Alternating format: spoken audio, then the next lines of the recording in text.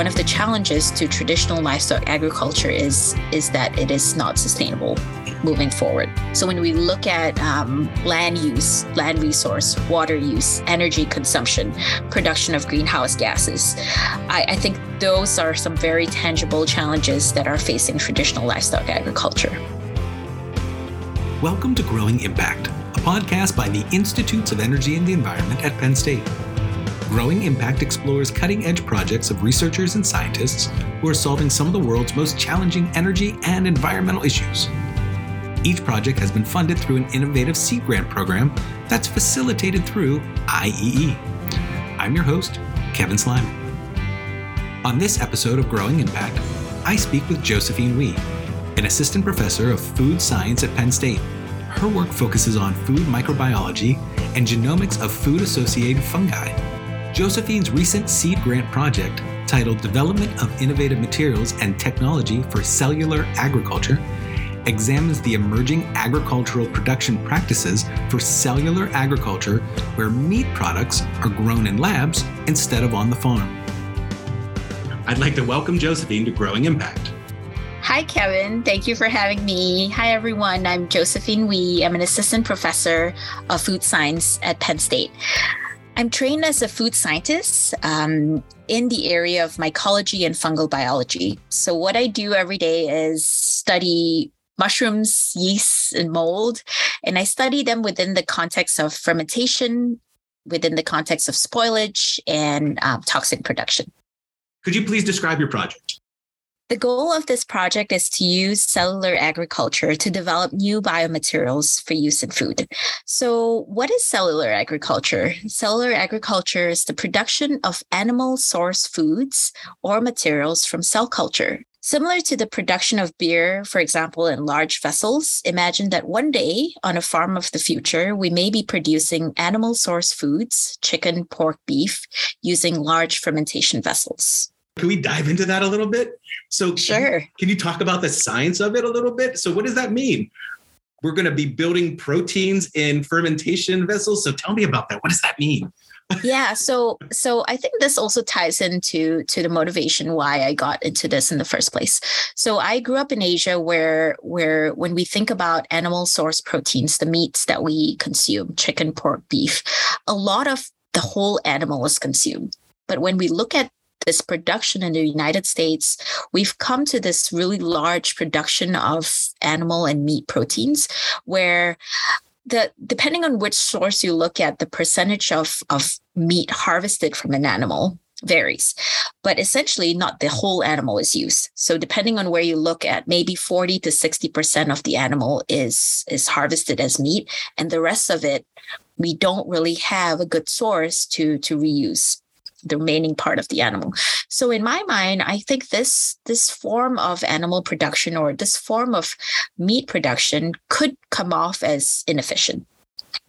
So when you look at cellular agriculture, what cellular agriculture is trying to do is to be more efficient in this process by shortening the supply chain. So for example, if I have to purchase meat for that and rely on agricultural production in, let's say, the South, can I shorten this production chain? Let's say if I'm living in a town or in a city, can I get my animal source protein from a large fermentation vessel that I build in the middle of the city, where I'm taking animal muscle cells and growing them in a vessel to form complex muscle proteins.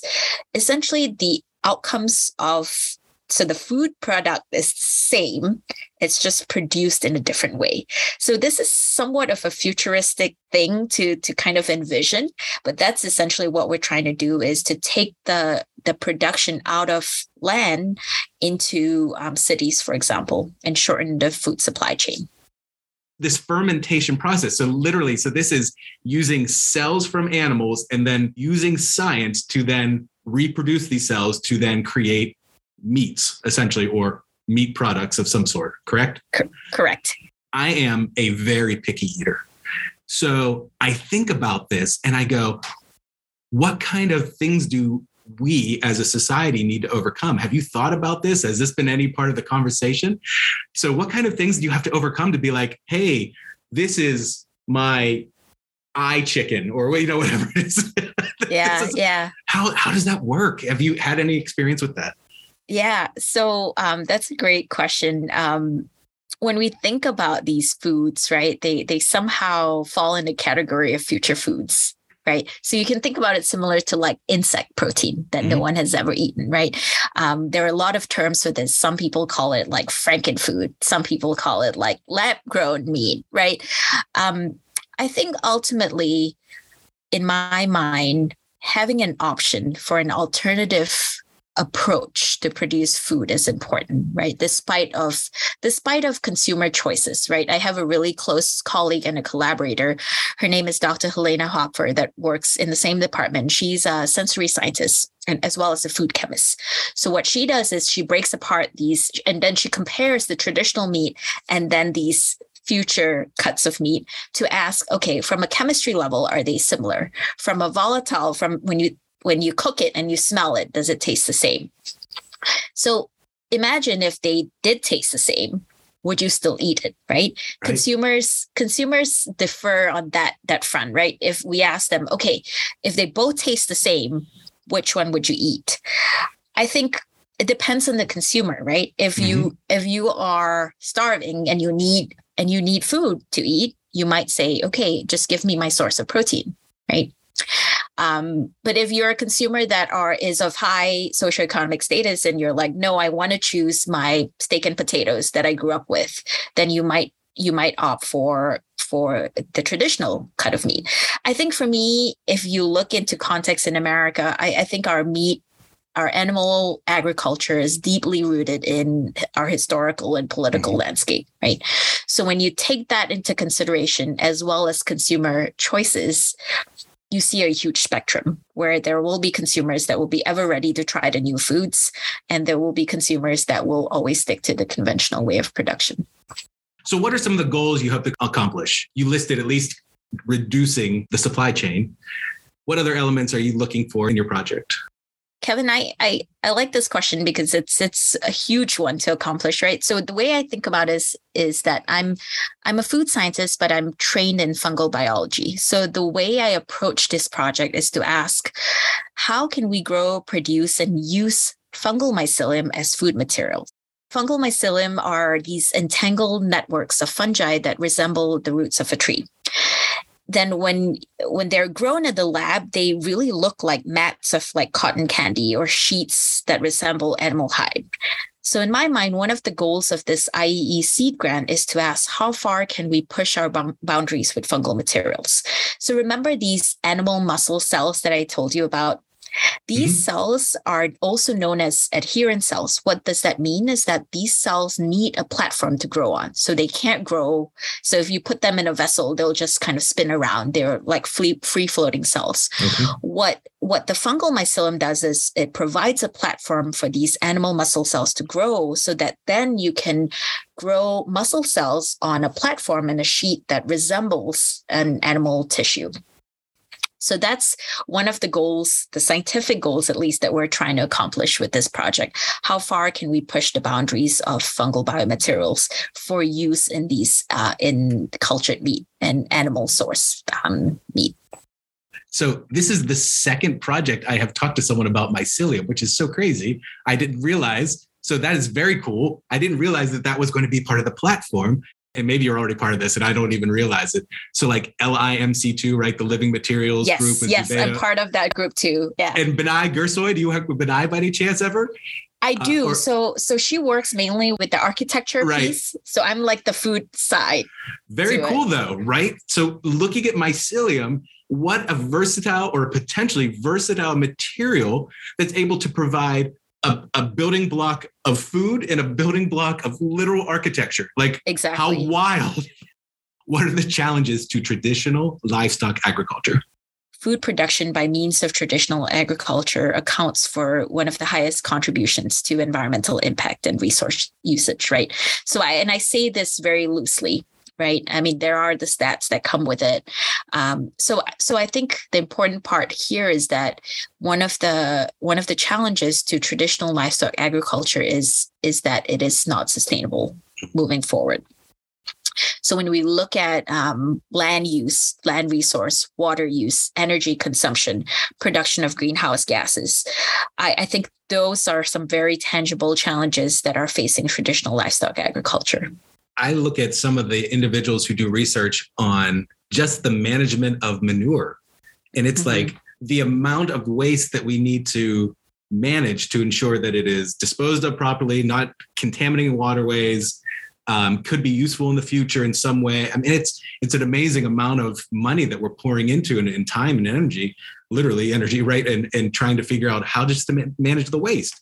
There's so many components of traditional agriculture that are challenging, especially on a scale, right, that is feeding America and or the world.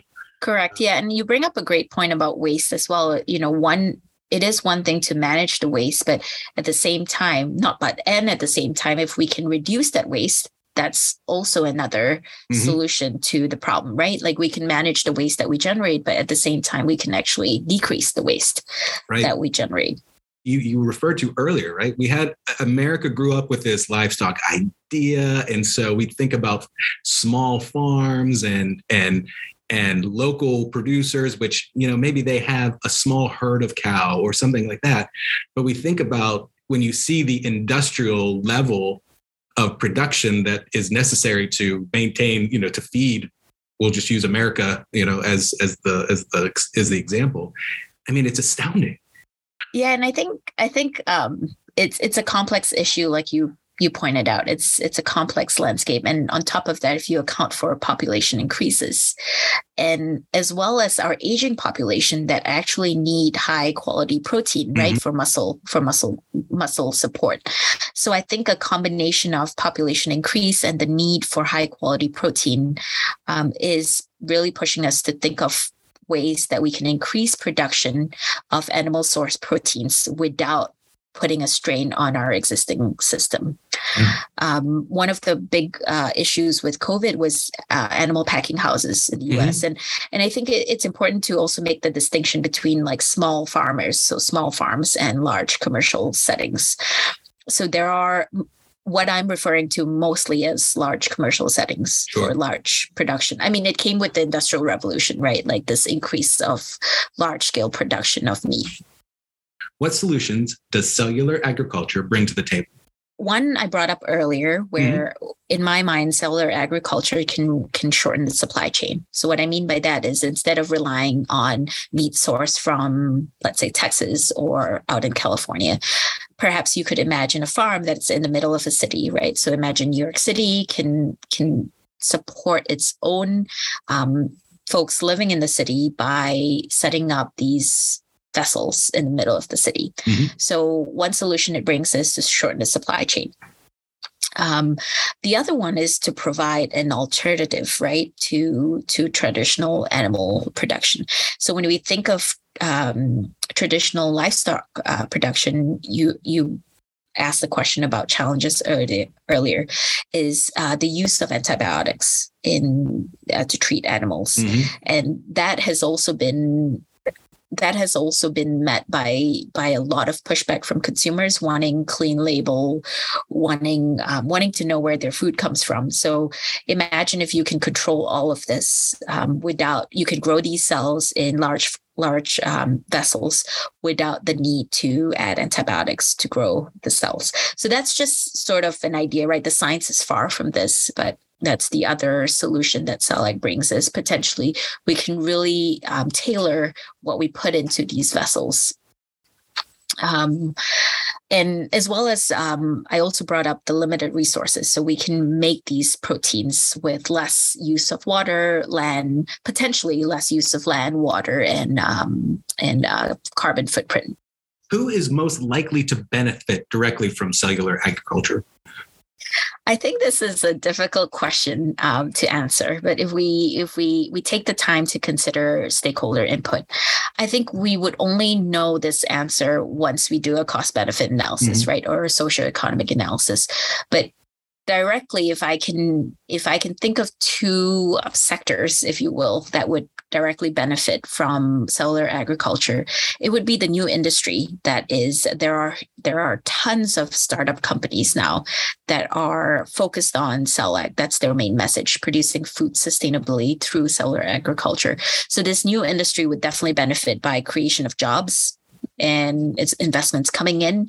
And I think consumers, right? Consumers are the next segment, if you will, to benefit, because now consumers have a choice. So I think of my little ones that I am raising, right? If they ask me, Mom, where does this chicken nugget come from?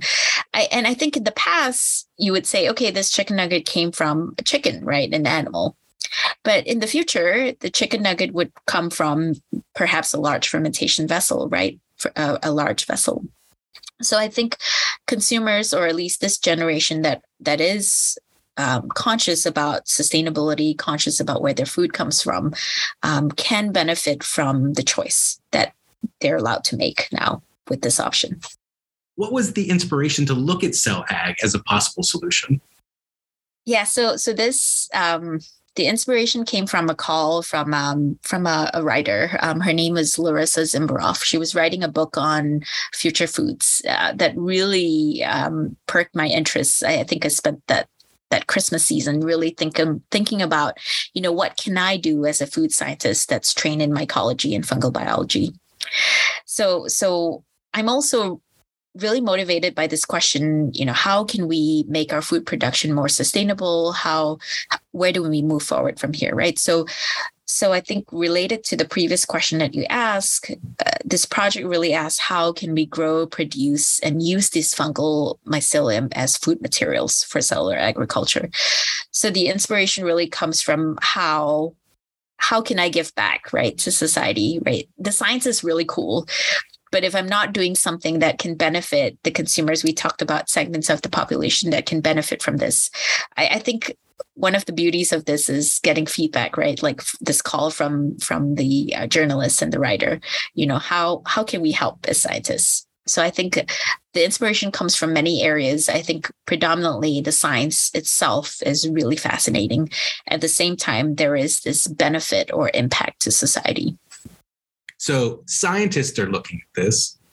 The government is clearly interested in this. Have you seen it in industry? Are big groups like Tyson, and Tyson Meats, are they looking at this? Are they thinking about this? And are they working on it? Yeah, absolutely. That's a great question. So when you look at those startup companies that I shared with you earlier that are in cellular agriculture, if you look at who their big funders are, they're large meat companies like Tyson and Purdue Foods and many other meat companies that are investing in this. So absolutely, like the large producers are also keeping their pulse on it. Can you talk about plans for this project? Yeah, sure. We have several initiatives to move forward with this project. I'll give you a couple examples in a little bit, but I think to point out how we're thinking about moving forward, right? So in 2017, the National Academies of Science, Engineering, and Medicine really identified cellular agriculture as an area of high potential.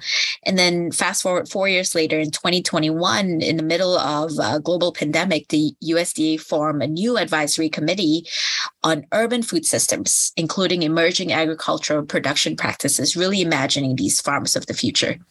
So we know that our scientific community, the government, right, in our nation, is really keeping an eye on this area of cellular agriculture.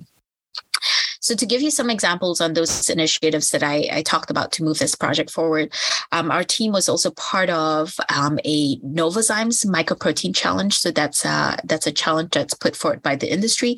So really looking at like a large industry, really keeping an eye on cellular agriculture as well. And in addition, we also are in the process of seeking funding from the National Science Foundation, NSF. They have a call for future manufacturing, which is really in line with this project, as well as the USDA as well. So USDA is really interested in this idea of what does farms of the future look like. And this project really fits nicely with that. And part of this conversation that we're having today will also go into a publication, so a review that we're working on catalyzed by the seed grant that IEE put forward. Thank you, Josephine, for having a great conversation about your research on growing impact. Thank you, Kevin. Thank you so much for having me. This has been a really fun podcast, and I hope that everyone enjoys the show. You've been listening to Growing Impact, a podcast by the Institutes of Energy and the Environment at Penn State. I've been your host, Kevin Slyman. To learn more about IEE and to hear previous episodes of Growing Impact, please visit iee.psu.edu. This has been Season 3, Episode 3. Thank you for listening.